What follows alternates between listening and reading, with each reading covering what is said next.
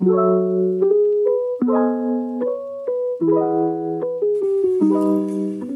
and welcome back to another episode of Essential Mental Healing, where I am your host, Candace Fleming. And joining me today is my lovely co-host, Janet Hale, who is having some technical difficulties, so you won't actually be able to hear her in this episode, but she is listening and will be able to interact with our guest back and forth. So we're going to have a little bit of a different format for this episode, but joining us also is our lovely guest, Corene Johnson. Woo! Hello. So, guys, we had a lot of technical things happening with this episode. So if things don't sound the same as they have, it's because of the technicalities that we have worked our best to get through. But Corene is a dear friend of mine who is an awesome and wonderful woman, as well as wife and mother. And we are in this episode to discuss more so about the mothering journey. She has had such an interesting, awesome, amazing, unique journey that I think could definitely benefit many mothers who struggle in the line of being themselves and not putting on for everyone, because a lot of times I've noticed, even with myself, when things happen in parenting, we'll put on an act for other people. It's like, oh, my kid is acting up. Now at home, I wouldn't beat them, but out in the public, I think I need to, because I need people to think that I'm doing better. I need them to look at me and have this idea of me being a great mother, and being a great mother consists of beating my child when they're doing something wrong. However, Corene does not do so, has not done so, and I would love for you all to hear her journey. But first, could you introduce yourself a little more to us, Corene? Yeah. So, I'm having a moment because I'm realizing that we have known each other for almost 20 years. Yes. I cannot believe I'm even saying that. Wow. We met at Howard University. Yeah, we met at Howard University, and I just feel like we have been close ever since. We haven't missed a beat. At all. We've entered motherhood in the same year. We have just been each other's cheerleader. And I'm just so honored to be your friend. I'm so honored to be your sister. And I'm so happy and honored that you wanted to share my story today. Yes, of course. So, Corene, you have 3 lovely children. Your first child, you had to do some homeschooling, or was that with the second? I know you did homeschooling for both, but did you start with Ellington, or did you start after your second was born? So I have a 9-year-old. Well, he's going to be 9 this week. And then I have a 7-year-old, and then I have a 1-year-old. So, my middle, he actually got really, really sick when he was 5 months old. He was in a medically induced coma for, some time. We were in the hospital for a little over a month, and it was from RSV, complications of RSV and pneumonia. And it was his second time getting it. And because he was so small, we were aggressively told to remove our oldest from daycare and basically start homeschooling them and bring them home. Our middle one hadn't started school yet, but we were told to bring our oldest one home because if he were to catch anything else, it would probably be fatal. So we had to, I feel like motherhood is all about praying for the best and preparing for the worst. And that was, I feel like, my first introduction into that reality. And so, so we started homeschooling in 2018, after he got out of the hospital. He was almost 6 months, and we homeschooled for a couple of years, right right when the pandemic started. So I guess I always say that we were prepared for the pandemic because we were already homeschooling. Oh, wow. Before the pandemic started. Yeah. So That's awesome. Now, Corene, when you did that, did you get any backlash from people about how you were choosing to educate your children? well, at the time, we now live in Los Angeles, but at the time we were living in Washington, D.C., which is a very, very well supported homeschooling community, especially for Black families. It is a world that a lot of people aren't aware of. It's an underground world that is just so beautifully ran. It's such a well-oiled machine.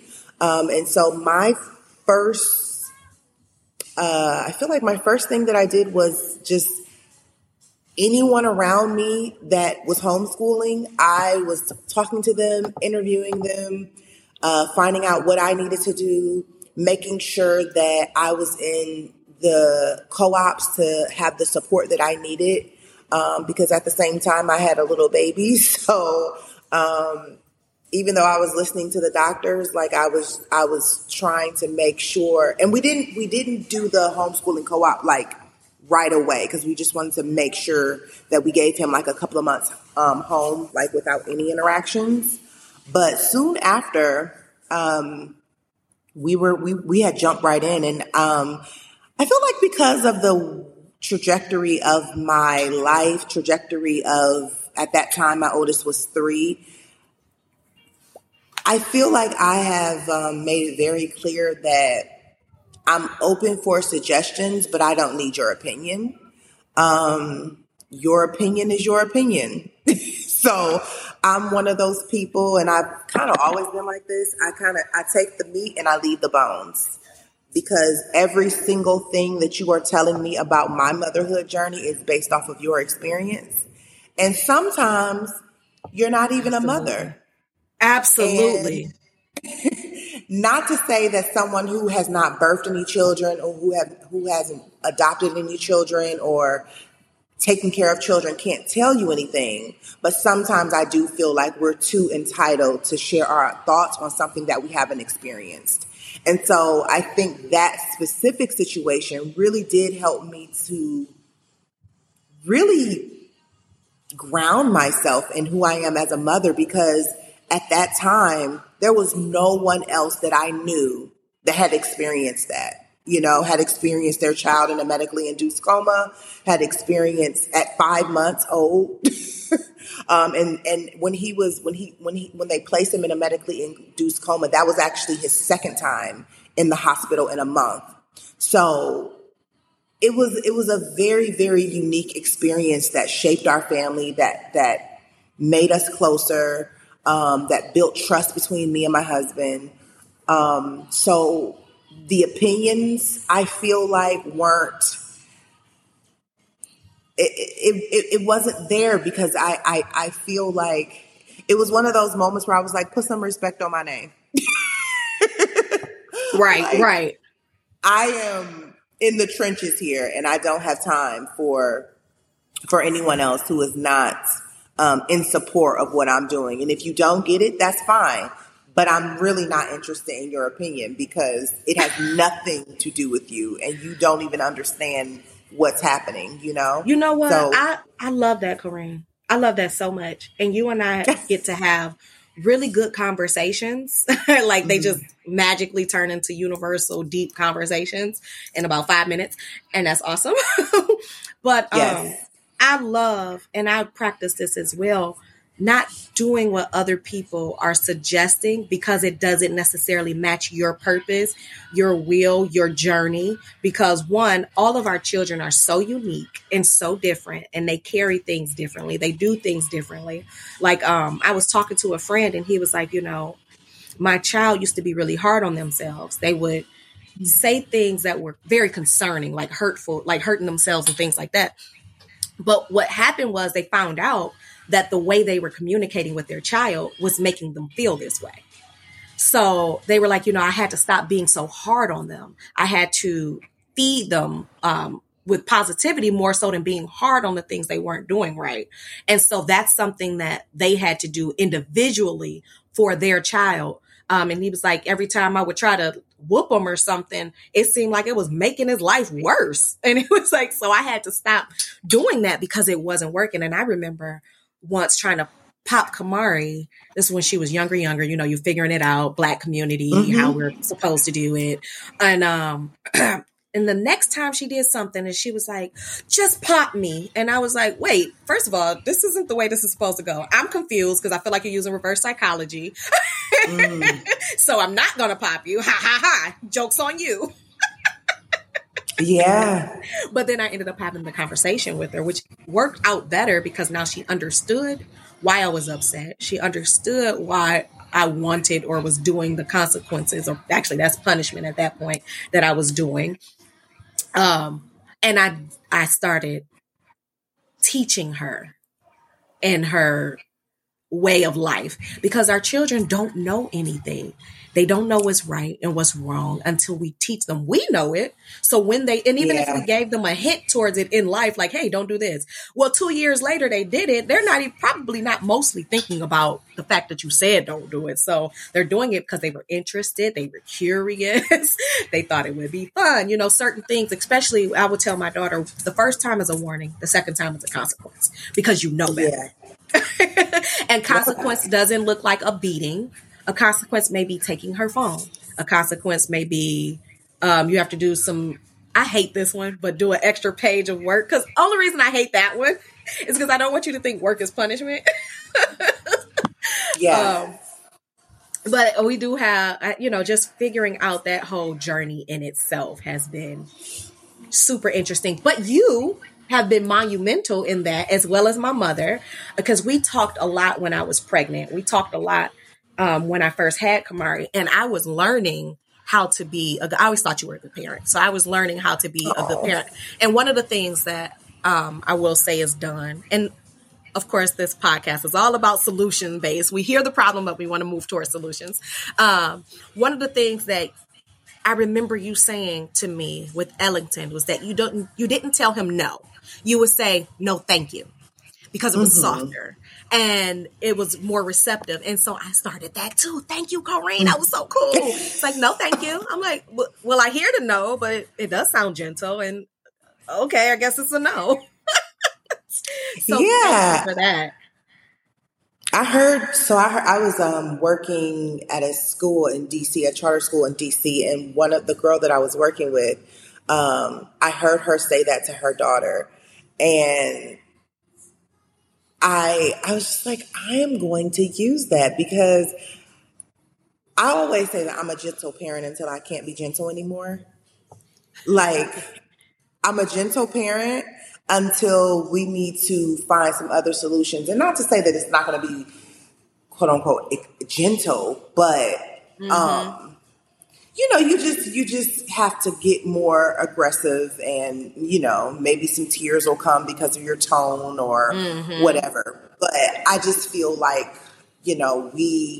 there are other ways to do things besides taking out a belt and absolutely beating your child until they say until they apologize. So yeah, I've just always been open to other modes of like helping my children see the world in a way where they don't always feel like they're always doing something wrong. Yeah, because sense. It does. It makes a lot of sense. If you think about a relationship, like our relationships with our spouse or romantic relationships, if you came into a home and every day they only told you, or they kept telling you what you did wrong, or they keep telling you to fix something, or they're yelling at you, you're not going to want to come to that home every day.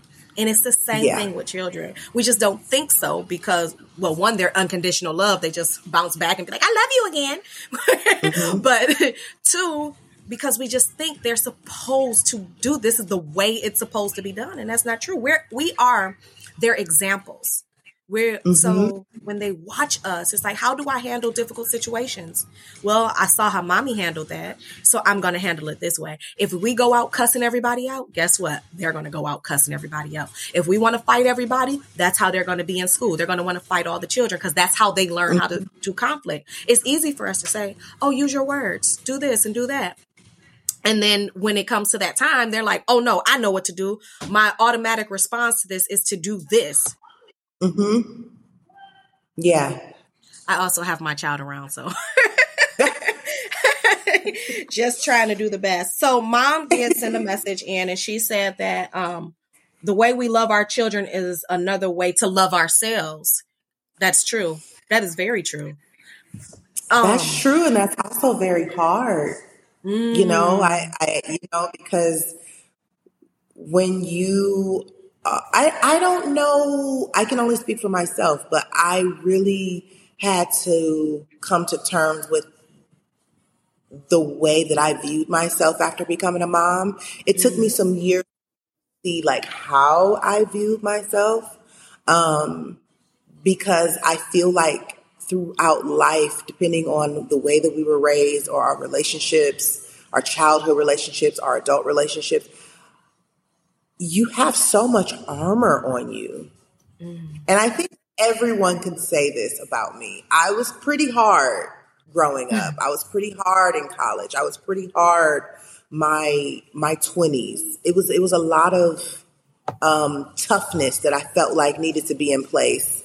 That stemmed from my relationship with my mother. That stemmed from growing up in Cleveland. Like, it just stemmed from me always feeling like I needed to be on the defense. And it was my tool.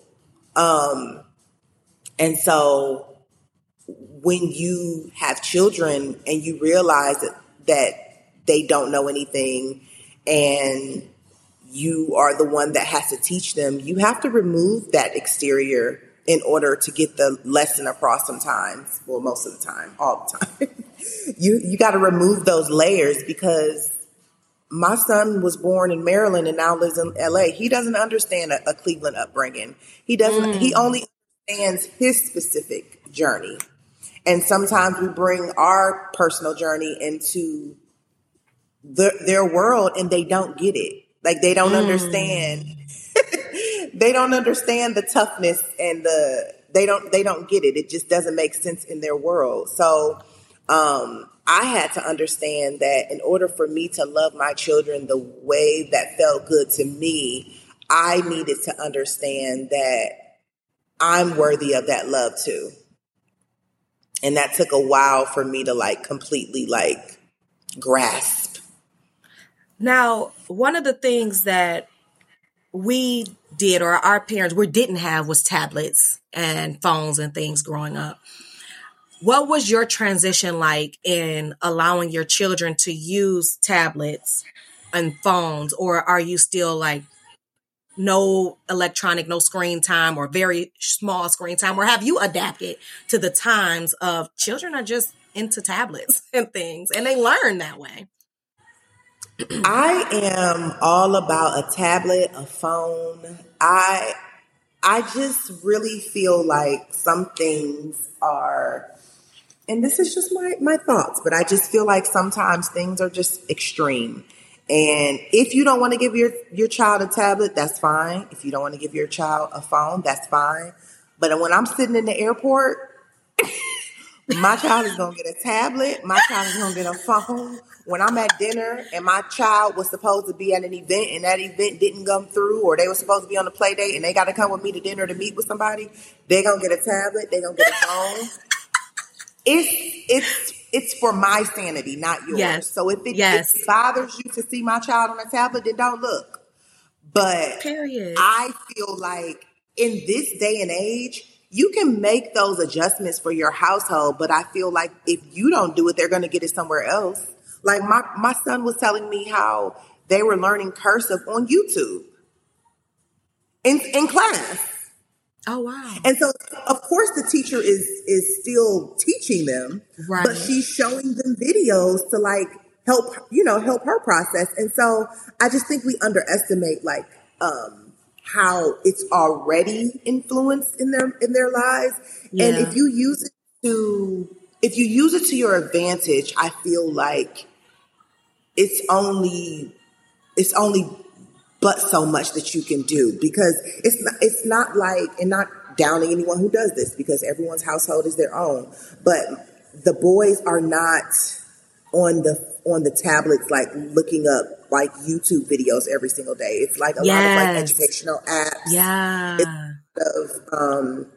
It's just a lot of educational things. Like sometimes they can just pull up the Disney app, but a lot of times it's just, educational things or tab time for my It's almost like teaching while you're doing something else.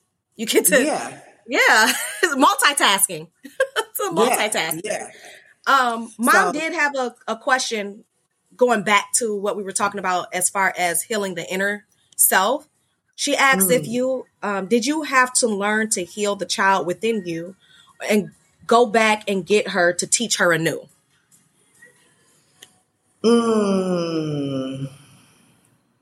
So I do believe that I had to shift my lens on the way that I viewed myself. And so I do think a lot of it started with me just looking at little Corene, looking at 7-year-old Corene, looking at innocent Corene, the Corene that didn't know what armor was needed to get through life, the Corene that didn't know all of the journeys that the women in my life had been on. The pain, I feel like there was so much anger for me built up because I didn't have a very close relationship with my mom. And it's because she didn't have a very close relationship with her mom. My grandmother actually just passed this week. And that may sound thank you. That may sound very sad for some people, but it was very healing for me because I went so many years with so much anger towards my grandmother for what she allowed my mother and her siblings to go through, because it definitely had so much effect on me and all of my first cousins. And so for me, even recently, I wrote a letter to my grandmother this week and just apologizing to her for the journey that she had to go on as a Black woman in the 30s and 40s in the United States, raising 6 Black children, in the South. Yeah. And so I think for me, my healing has really had a lot to do with me releasing the expectations that I placed on previous generations that weren't their own, like just like we had to adjust with like our generation of kids with the tablets and everything. Yeah. Like they dealt with stuff that my ego didn't know anything about. But my ego as a daughter and my entitlement as a daughter made me feel like, well, she should have done this and she should have done that. But she didn't have the tools to do that. Yeah. She didn't have the tools to give me some of the things that I longed for. They didn't, a lot of that hardness came from my mom and my grandmother, you know? And so I now can see that as their strength. Yeah. I look at it as like, how could you deal with an abusive man, and how could you?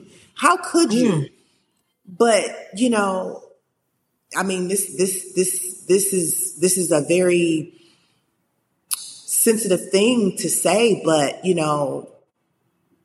domestic violence in childhood has a long, everlasting impression on that child and the generations that come after them, Girl. And my mother came from a very abusive household. And so I can't negate that when I think about how she was a mother to me and how the way that I have to mother. And so for me to change the lineage, I have to be very, very mindful that these were women that came from very, very,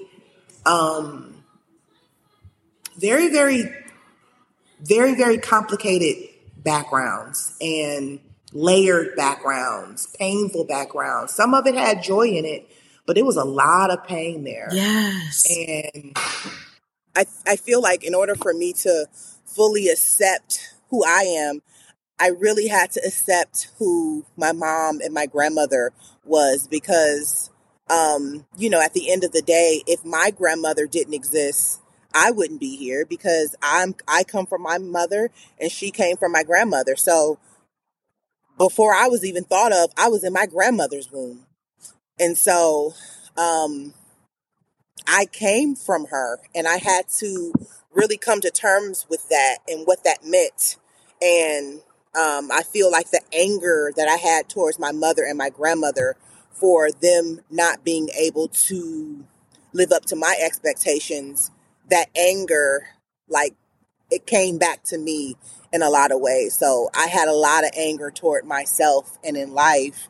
And, as beautiful as a mother that I can be, I had a lot of anger in my early years of motherhood too. Mm-hmm. And that's something that I had to work through. And that's something, I still have moments where I have to go take a time in and make sure that I'm doing what I need to do emotionally and spiritually to be present for them. Now, I love what you're saying. I love all of this. Now, when you talk about generational curses and coming down, I recently had a whole revelation that general curses have nothing to do with not being passed down. They have everything to do with not being taught to the next generation. They don't have to break what they don't know. So if abuse is in your family and you want to break that generational curse, don't show your children abuse. They'll never have to deal with that. It's all of those little things. So and then the other thing I wanted to say was, it was, you've done this self-work within yourself, but can you recognize it in other people? So when someone is attacking you, can you say, this has nothing to do with me. This has everything to do with you. And I'm going to separate the two to be able to not be angry because of what someone has done to you. Are you able to do that same self-reflection for others as you do for yourself and give that same grace to them as you would give for yourself? And I'll share a story about that in a second after you answer. I can now. It took me 30 something years to be able to get to this point. Because my first offense was,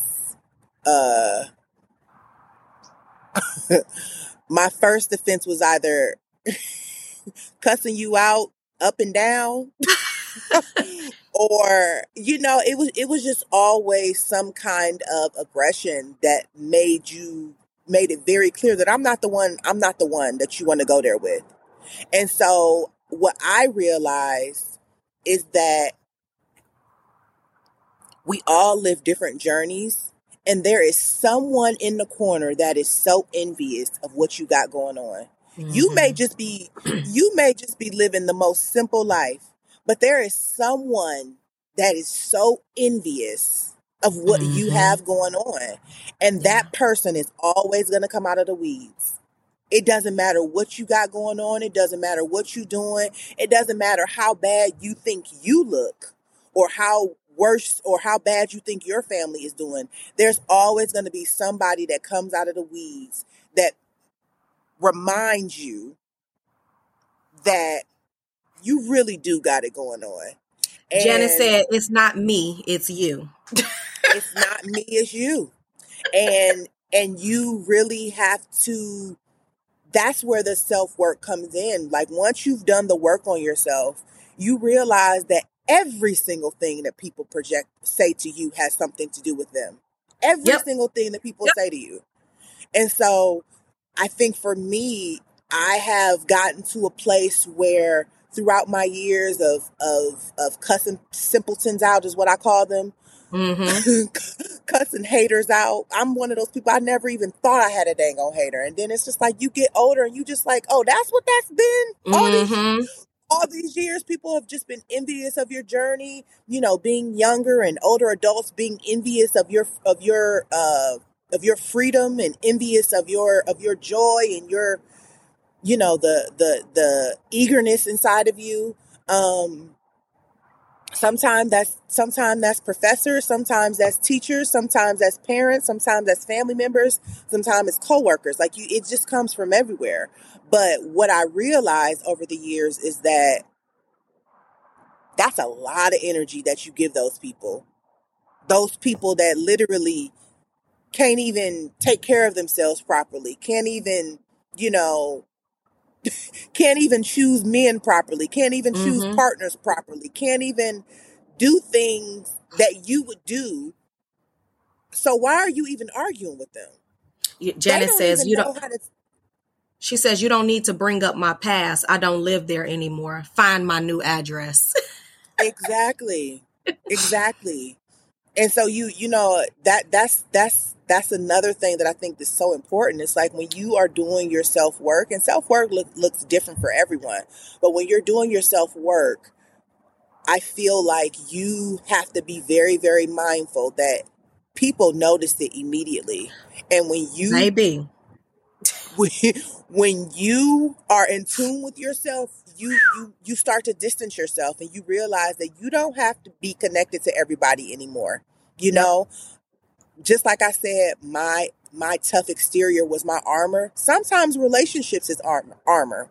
And sometimes we feel obligated to maintain these relationships. But one thing that my therapist told me a couple of weeks ago, relationships and obligation to anything is outdated. You don't have to be connected to anything or anyone you don't want to be connected to. So, um, so yeah, you have to, that self-work, it usually shows up when you start being really, really mindful of like your relationships and how those relationships impact you and how you impact those relationships, because a lot of people are just sucking you dry. And until you start to become aware of that, you just continue to give your energy and you drained around these people and you don't even know why. Mm-hmm. You don't have You, energy. You don't have the capacity to be drained when you're a mother. You have yes. to pour into your children, into your family. So if people are not around you to help you pour into your children, those ain't your people. Let's talk about intentional and time Mm, because, uh, yes, stop your own bleeding is what Janice said to your comment that you mm-hmm, just made. She mm-hmm, also said earlier in response to when we were talking about the ancestors, and she said, my prayer to my ancestors in the universe for my womb being grateful. She did say that. mm-hmm, I wanted to share, we were talking about other people's problems and them bringing it to you is because of them. I have a situation where someone isn't always so kind to me. However, I am aware enough to know that their past, their upbringing, the people around them, their thought process definitely influence the way that they respond to me. And it's easy for someone to look at me and say, why don't you respond in the same way that they're responding? Why are you still kind? Why are you still smiling? Like they're doing things to you that aren't very kind. But I understand that that's not about me. If I respond in the way that they are responding to me, then I'm only being them. I'm not being me. And Candace enjoys being a light. It's funny because when you're going through it, people are always like, you should do this, you should do that. But when it's over, they end up saying, if you do it your way, you'll hear a lot of this. You handled that really well. You did a great job. I can't believe you were so kind through that. But going through it, people are hurt and they just want to see pain inflicted on pain. What if we didn't inflict pain with pain and we inflicted pain with love? Oh, it ain't going to go too far. It ain't gonna go too far. And yeah, then you being the monster you don't like. That's what Janice said. Then you're being right. Exactly. I don't want to be that monster. I don't like her. I don't want to be her. She ain't me. but the person I am, I think is beautiful and bright and light. So I continue to show that part of me, even in difficult situations. But again, that comes with healing yourself, healing, knowing what's happening, knowing what happened in the previous generations. My mother had different things from her mother. Her mother gave her different things. My brother got the brunt of the end with breaking that generational curse, because for me, I don't have a lot of, I maybe got it in the beginning, but it was so small and few and in between for me, at least my memory, my recollection. I have a lot more positive in it, but I think a lot of that came with how my mother and father both treated me with love. They poured so much love into me. Man, sometimes I'd be like, come on with the love. Come on. But, I wanted to say that I said all of that because you have so much good stuff. Being intentional with your children will definitely take you away from other people, because I've been being a lot more intentional with our time, especially during the school week, because she goes to her father Mondays and Tuesdays. And then I get her after school Wednesday. But there is a time after school and before bedtime that she has to have specific time to know that she matters. But during that is also the time, which would be quote unquote, the time I'll be on the phone or doing things with other people. So I've had to come out of that in order to give my child more intentional time. However, this is a part of what I signed up for. First of all, I wanted to be a mother. So I actually decided that I was going to give up a part of my free time in order to pour into this child. Now, I don't think a lot of parents realize that when you say, I'm going to have children, this is what you're doing. And you're doing that with every child that you have. It's not just, oh, I'm having a kid to be a sibling. We shouldn't be having children just to be a sibling. We have to raise them, So, I mean, it's good that our children have siblings, but I'm saying that putting that intentional time in your child is definitely going to take you away. And it's easy to weed out those bad people first when you realize that you have to do that and live a more fruitful life. Show your child the fruitful life you're living and give it to them. Okay, I'm done. Yeah, you have to, I having 3 children definitely shifted a lot for me. Yeah. With 2, I was able to talk on the phone sometimes. I was able to do different things. And now I literally look at myself and I'm just like, oh, you haven't called KK in 2 weeks. I'm realizing like, oh my goodness, like you are really busy, but you're not, it's not that you're quote unquote busy. You're present. Yes. Yes. You're present. I just feel like I have to be that during these years. Like there's no other choice for me. And I want to be that way. I'm not, this isn't something that's happening against my will. Like I chose to have 3 children. I decide like this is something that we plan to do. So, this is what I signed up for. So, yes. And you know what? Your friends are going to be understanding of that. And when you have them living their own lives, it's actually the same thing. They don't have the same time that you don't have, but also just being able to say, I know that them not talking to me has nothing to do with them not loving me. So that when you do talk again, you jump right back. You and I, we don't talk for 6-7 months sometimes. We'll have a 2-hour conversation, catch up on the last 7 months as if we never missed a beat. Never missed a beat, but that's the love you have to have between people and understanding. It's not about not liking you or being angry with you. It's me living my life. And when we connect, we'll connect. Our paths will cross. But I live an independent life. You live an independent life. And in our independent lives, we have to continue to grow and we have to continue to grow. Janet said, going back to the process generational curses, because I had mentioned that my brother got the brunt of it. And she said that he was brought up in the learning process in the beginning, many mistakes. I had to break the generational patterns. Unfortunately, he had to be a part of the beginning of my new life. There was, there were whoopings back then, but she was doing her best. My brother was in gangs and everything and trying to figure out, how do you get your child out of a gang? How do you get your child to do right? How do you you think I'm going to push right on them. I'm going to force good on them. I'm going to take them out of this atmosphere, but you have to learn how to be there for the child that you have. She did eventually definitely learn how to do so in the best way. Part of that maybe being having me, part of that being a new partner, part of that being life, part of that just being all of the wisdom that she's gained. But in the end, especially right before his death, it was definitely understood that it was a process and it was love. Everything. Yeah. Why did he need the gang in the first place is what she asks. What was he there for? What was he looking for outside of the home that he had to find a family in these people out in the streets?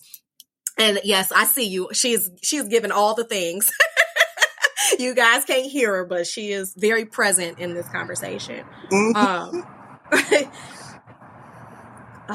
But yeah, even in the dark, because life is all about light and dark. Even in the dark, there are moments where you can ask yourself, "What role did I play in this?" You know, and especially with our firstborns, you know, I'm so proud of my oldest, of Ellington. It's like I was not the best mom for a very long time. You know, I mean, I know that I was doing things differently, but like there were just some things with myself that I knew that I wanted to heal certain parts of me so that I could be better for my children. And, you know, there are times where I just feel like you really do have to take the ego out and ask yourself, why is my child doing this? What is happening that is making them, you know, sometimes my child can be all three of them can be very attached. And it's like, oh, that's because I'm not present enough. I'm not present enough. If my children are running behind me in the house and mommy, can we? That's because I haven't been present enough in the last couple of hours or days. Yes. And so you have to constantly ask yourself, these are people that have no ill intentions at all. They came from you and they're so pure. And children are really, really pure up until they're 7. And so if you have children that are doing things that's making you lose your mind, ask yourself, like, what's going on? Or ask them. That's my favorite. Ask them. You know, my 1-year-old isn't able to communicate everything, but I love asking Ellington and Parker, you know, why are you doing that? What's happening? What's going on? How can I be a better mom to you? I ask them that question often. Girl, listen, because they'll tell you what you're doing, what they think you're doing wrong. And I love the answer that comes, though. The answer is really nice, especially when you see you're doing it right. And they tell you, oh, I love how you love me. I love that we spend time together. Like, to hear that is amazing. And there's an episode of Bluey, actually, where the kids want to play. So I think it was the whale episode. And the New Year's episode. But anyways, they do all of this. They're tired and everything. So they end up doing this whole whale play thing. And in the end, the kids go play by themselves. And they're like, that's all you needed? And I've actually witnessed that. Me give my daughter an hour of play. We just sit together, no phones, no nothing. And I'm like, okay, I'm going to go to my room. And she's like, cool. Because I filled her with what she needed. And I can go and do it. Even yesterday, actually, she had a basketball game. She went with me to get my makeup done. We had a photo shoot at the office. By the time I did her hair. By the time we got back home, I was tired. And I had to tell myself, you spent a lot of time with your daughter today. It's okay if you're tired to go lay down. And guess what? She sat here and watched TV, didn't have any electronics or anything, let me sleep. And she ended up falling asleep and everything was good. She didn't bother me at all, but it's because I gave her what she needed. She didn't feel like she was missing or lacking anything. Yeah. Yeah. And that's something that we just put on children, but like we're the same way. Like when we are fulfilled, we act very different. And I think that is something that I had to come to terms with. Like, my child is just like me. My child is a human. My children are human. So if they're not getting what they need, they're not going to act right. They're not going to sleep right. They're not going to, you know, behave in a I don't want to say it a good way in school or proper in school, but their behavior is going to reflect how they are their behavior is going to reflect what they're receiving. Janice says, I'm sorry to cut you off. Sometimes your why is more important than your what. Why is the child behaving the way they are that makes them do what they are doing? We have to look at the why than the what. Go ahead. I'm sorry. Yeah. It's always the why. It's always the why. And that why starts with you. And then once you know your why, you can help to understand your children's why. Yes. And being present in their why. Actually, right now I'm going through a situation with Kamari and I'm figuring out the why. So she has this attachment. She doesn't want to leave me sometimes, but it starts to happen near the middle of the school year. I'm realizing that it has a lot more to do with her feeling less confident in the work that she's doing, because it's getting harder. So she's rebelling against going to class more. I didn't realize that. I thought it was all these other things. And then I asked her, I said, I'm looking at the work and I'm looking at the grades. And then I'm like, are you having a difficult time in school? Do you need more help? Do you need more tutoring? And she says, yeah. I'm like, oh, okay, well, I can help you with that. Where do you need the help? It's being present though, because I could have looked at the behavior that happened and just, yo, you can't do this, da, da, da, da, da. But like you said, why are you behaving this way? What is making you do so? And it's going to change the behavior. We did a podcast a few weeks ago with the behavioral. She does neurofeedback, and she talked about how kids and their behavior in school had a lot more to do with them not understanding. Either they couldn't read the information, they couldn't write the information, or they just clearly didn't understand what was going on, but was too embarrassed to say what the real problem was. So the action was to act out. And if no one paid attention to what was going on overall, that kid is getting in trouble because they acting out. They don't know what they want to do though. Like, all right, I'm out of class. Not doing that work.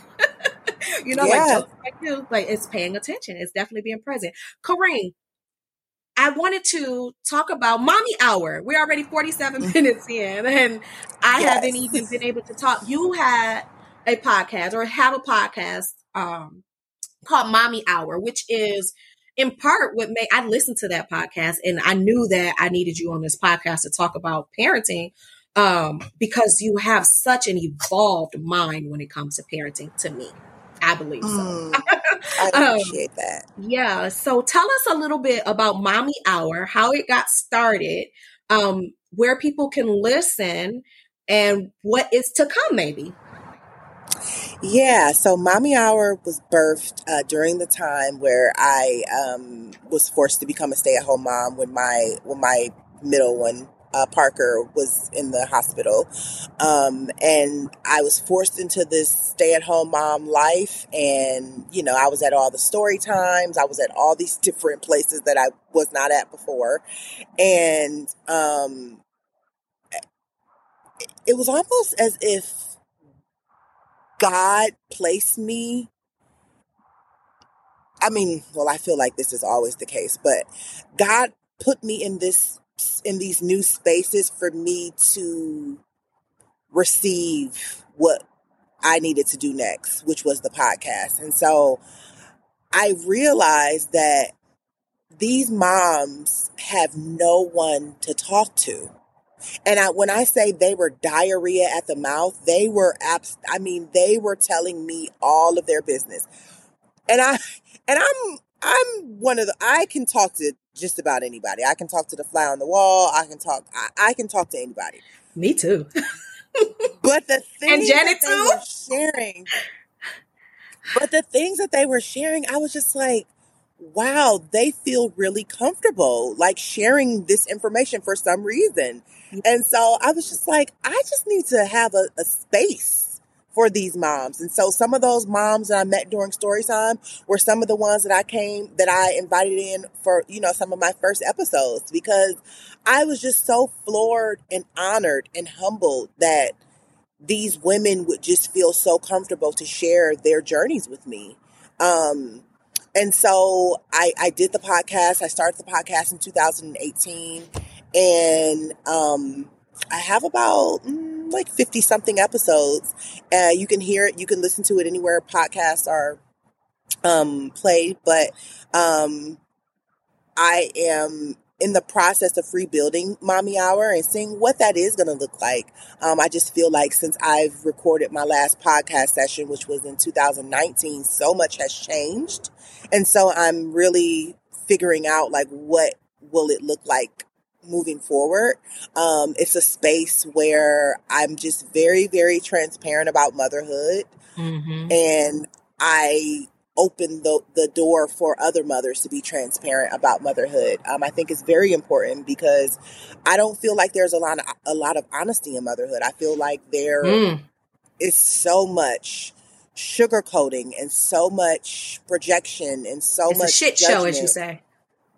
It's a shit show sometimes, but we have to realize that we are not the shit show. Like, the journey of motherhood can feel like a shit show because it's so much out of our control. Like, we don't control so much of it, but that doesn't mean that we're out of control. It just means that, like, just like your kids are new to the world, you are new to motherhood. So you're not going to figure it out like you have your job figured out that you've been working at for 9 years. Or, you know, you're not going to figure out, you know, motherhood the way that you figured out how to do your makeup so well. Like, it's just so much, so many layers to it. It's ever changing. As soon as you get one stage, you've moved on to the next. And don't let you have multiple. Yeah, let you have multiple. You've moved on to one to next, and then the other one, like, it's just so many layers. So, Mommy Hour is a space that I truly feel like is for moms who are not interested in judging other mothers in their journey. You know, like, I'm so in tune with God, and I am very aware that God is the only one that can judge what I got going on. Yep. And I'm still fascinated at almost 40 years old. I am still fascinated by people who are so entitled to judge what someone else has going on. And back to what you were saying about treating people the way that you want to treat them instead of how they treat you. You have to worry about your karma. You know, your judgment on other people, your judgment on you know, what somebody else got going on that you have nothing to do with, that you know nothing about. You got to be aware of your own karma. And a lot of times that means you being so present in your journey and on your road that you ain't got time to be worrying about what somebody else is doing unless you're trying to help them. That's like someone speeding on the freeway and they weaving and wobbling in and out of traffic. You cussing them out like, you got not knowing they trying to make it to their dying mother, that they only got so much time. You know, we don't know their story, but we quick to judge the action. Ooh, that sounded like, woo-hoo, mark that. And you has made a statement before, you didn't know why these women felt so safe to share. Mom said that you make them feel safe. You're a reason that they feel safe, especially in that mommy hour. You make people feel. I felt safe listening. I'm like, heck yeah. Give me more. You know, I have always been a person that talks to the person that no one else is talking to in the room. I've always been that person. And it's so funny because I was listening to a podcast of Yvette Nicole Brown. She's from Cleveland. She's an actress, voiceover artist. And it's so funny because I was listening to a podcast with her and Amanda Seals, and she said the same thing. And I've always said that for years, that I always talk to people in the room that no one else is talking to. And I heard her say that, and I said, it must be a Midwest Cleveland thing, because it's just something that's just innate. It's like, if I see that you don't look quite right, I'm going to check in and see what's going on. We ain't got to talk about everything, but I just want you to know that there is some light if you're feeling like that it's more darkness. Man, that happened on the street for me in Ferndale here, which is a heavily populated gay community. And I was visiting a friend, and I went out to a bar. And when we were leaving, there was two ladies in the street, and one was kind of crying. I don't know what possessed, y'all know I just talk to people. I don't know what possessed me to get all in their business. I was like, well, I just hope you have a better day, or whatever I said. She ended up sharing she was going through the transition, transgender, and was just feeling lonely, but was so grateful to have that person who she was standing in the street with to be an ally in their life. And we talked for maybe like 5 to 10 minutes, crossing paths. In that moment, I feel like I gave something to her in that crossing path in life, simply because something was wrong and I was able to make her smile, and that felt really good. That whole crossing path of the outcast. So yeah. Yeah, and just think about how many moments we have feeling like that throughout life. Like it's so many moments where we go into new spaces, and it may not be as drastic as getting a sex change, but I mean, being a Black person going into a white space is uncomfortable. Being Baptist going into a Pentecostal is uncomfortable. Just so many different spaces that we enter, and our bodies are like, oh, this is new. And if you have that same mentality and you think about your children in that way, so many things that they do, it's just new to them. So, if we have that same mindset with our children, I do feel like we're on the road to so much healing and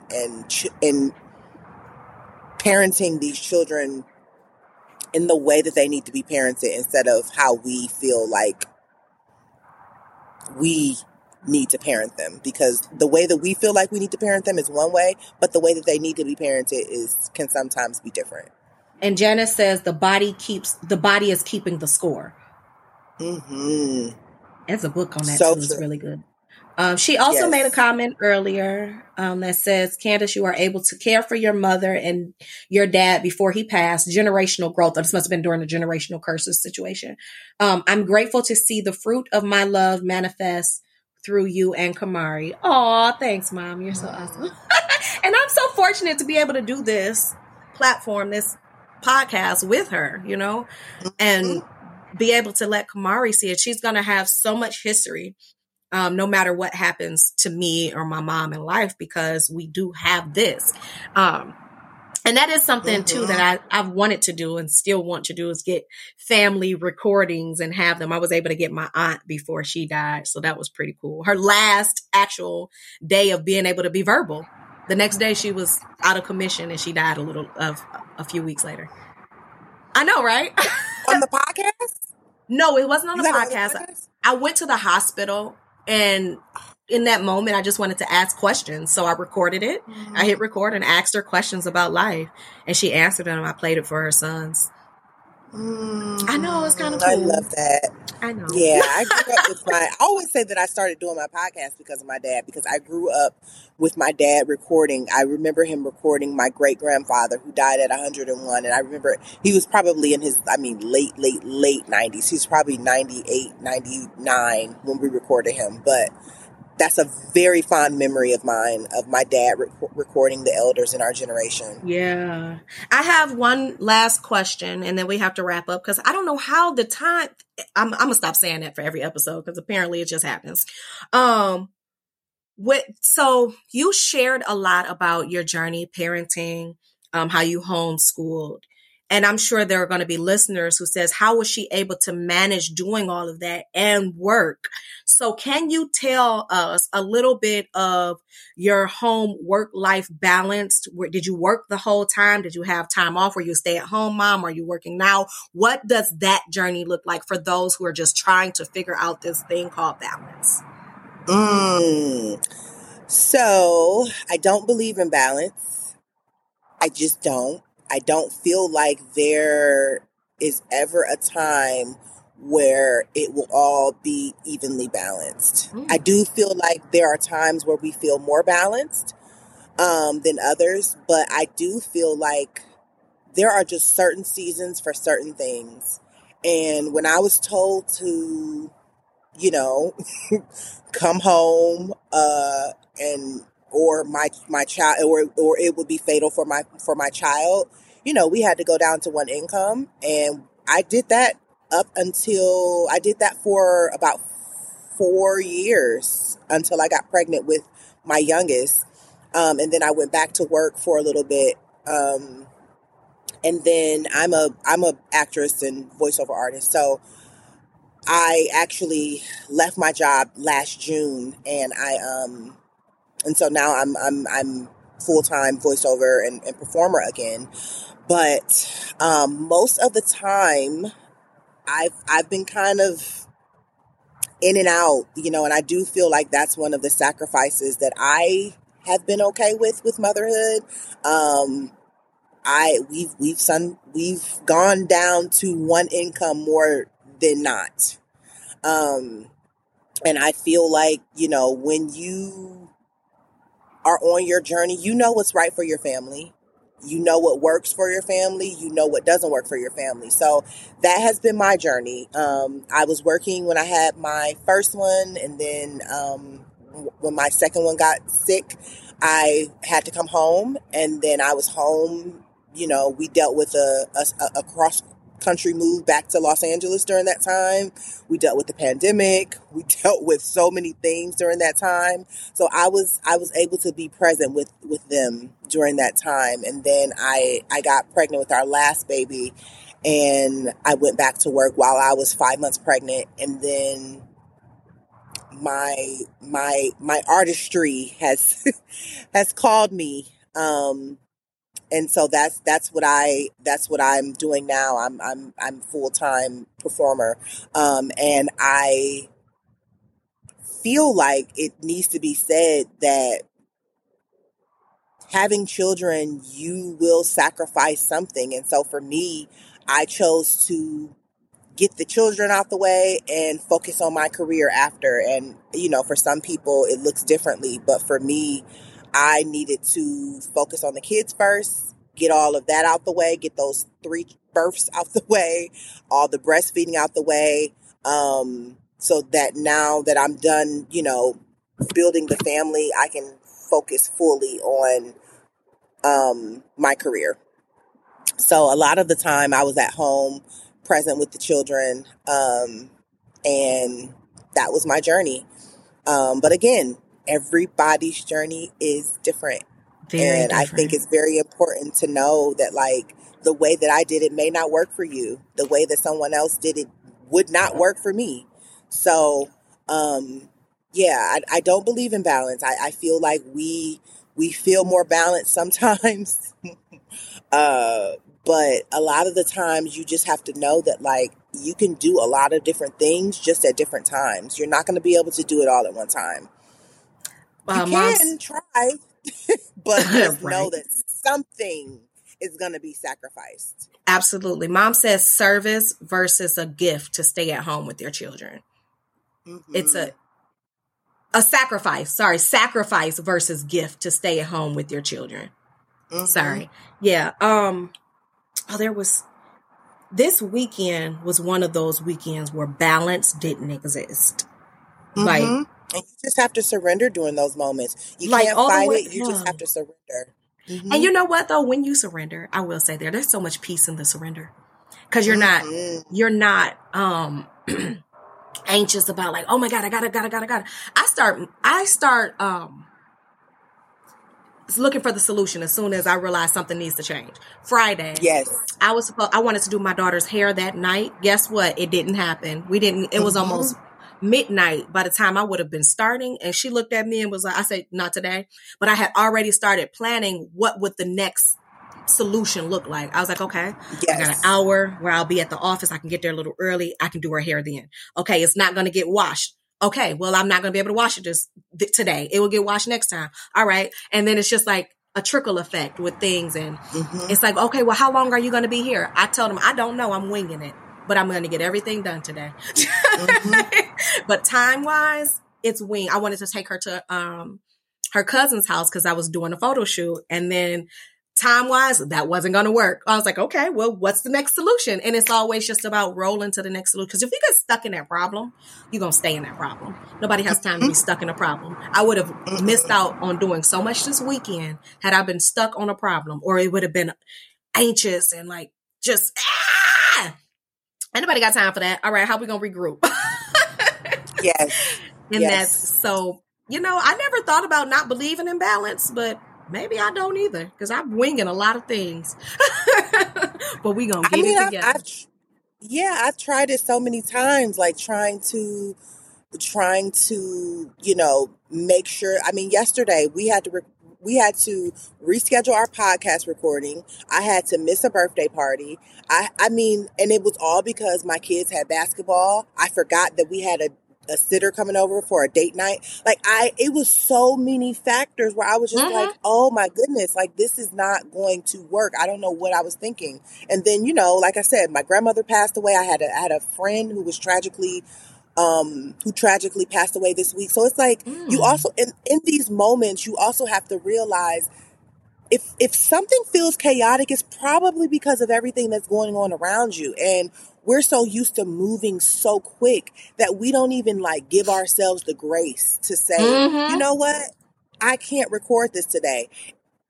Can we please do it tomorrow? And like, if there is someone in your life who doesn't get it, then they probably don't need to be present in your life because that's just a part of life, And what happened? I told you it was perfect. It worked out so well that you had to reschedule. So perfect. Because yesterday, trying to figure out how I was going to put that in my day, I was like, I don't know, but I guess I'm going to figure it out. Then you was like, hey, I'm sorry to do this, but can we reschedule? Heck yes. You don't know. You saved my life. And a lot of times it's like we have so much on our plate that like the other person may need that relief too, And so I'm not saying we need to go through life canceling everything, but just be mindful that like life is happening for everybody. Yes. And, if you have good people around you, they get it. They get it. And they know that you are not some person that's just, making up excuses. And so like, that's why you just have to be very mindful of the people that you have around you and the people that you have around your children. Like, oh my goodness, the people that you have around your children, is so important. So, because our village is creating the example too. Yes. Yeah. Our village is creating the example. Twitter fingers over there. Yeah. Okay, we are like over an hour at this point, and I'm going to say your comment when I receive it.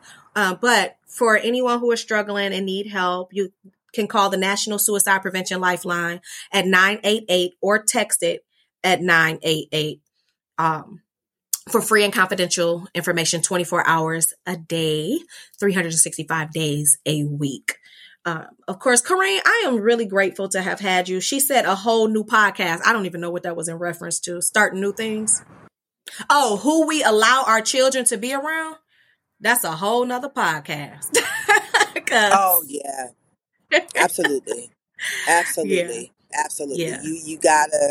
You gotta have them around people who, but I will say this before we go. You got to have them around the light and the dark too, because they have to see it. They have to see it. And it's really hard sometimes. It's hard. But they have to see it, because if they don't see it, they'll think everything is green and it's not. So you have to see the dark too to know when it's yellow and when it's red. The red flags. Okay. The red flags. Having kids around a diverse group of people is lessons. It is the best lesson. Oh my goodness, the best teacher. I definitely had to come to grips with that. Yes. Because there are environments and situations that my daughter end up in that are out of my control. And it's like, you know what? This can be good for her. I just have to look at the good in that, because guess what? I'm her example. I'm her main example. I am the one who's going to feed her these rules and ways to go about life. So if I continue to come back, what did she learn there? Okay, well, you learned this. Now, how can I? Oh, new podcast. You're right. Okay. The people we influence. You're right. We cannot keep going on this because that's a whole nother hour of conversation. Corene, is there anything you want to give to the audience? Any social medias? I know you gave us the Mommy Hour on any podcast. Yeah, I'm on Instagram at Corene.Lavhan. That's CORENE.LAVHAN. And I'm just so happy that you're doing this, and I'm really proud of you. Oh, I really am. You. I think it's so important for us to have these conversations, you and Mama Janet, and I just think it's just so It's always just a breath of fresh air to hear Black women speak so freely about the Mm. journey and growth Mm-hmm. and talking about it all. It's just so breathtaking because I feel like we don't always get to do this. We are expected to show up in a very specific way in a lot of different spaces. And so when we create our own spaces, it's very freeing. So many people need you guys, and I'm so happy that you guys are continuing the journey. Thanks for Oh, having me. thank you, Corene. And of course, you can find me at Candace Fleming at essentialmotivation.com. You can send your emails, Instagram, Essential Motivation LLC, or Candace Casper. That's my personal one. And I apparently started merging them. Um, and then there is Facebook, Essential Motivation. So yes, please share, like, subscribe, tell all your friends, tell all the people who want to make us a monetized podcast in the major way. Oh, and okay, Jenny wants me to let you know, Corene, that these platforms allow us to be free and not allows Black women to have a space to be able to be Yes. authentic, and we can talk about our experiences without Yes. code switching, to have a safe space, and we can do it with pride. Yes. To have a safe Unapologetically. Space unapologetically. Yep. All right. Well, thank you all so much for listening. Thank you, Corene, for being here with us. Thank you, Mom, for your very best rendition of being here with the technical difficulties. Yes. We can great. still see her. Great. Yes. So thank you all so much. It's been great. And until next time, bye, guys.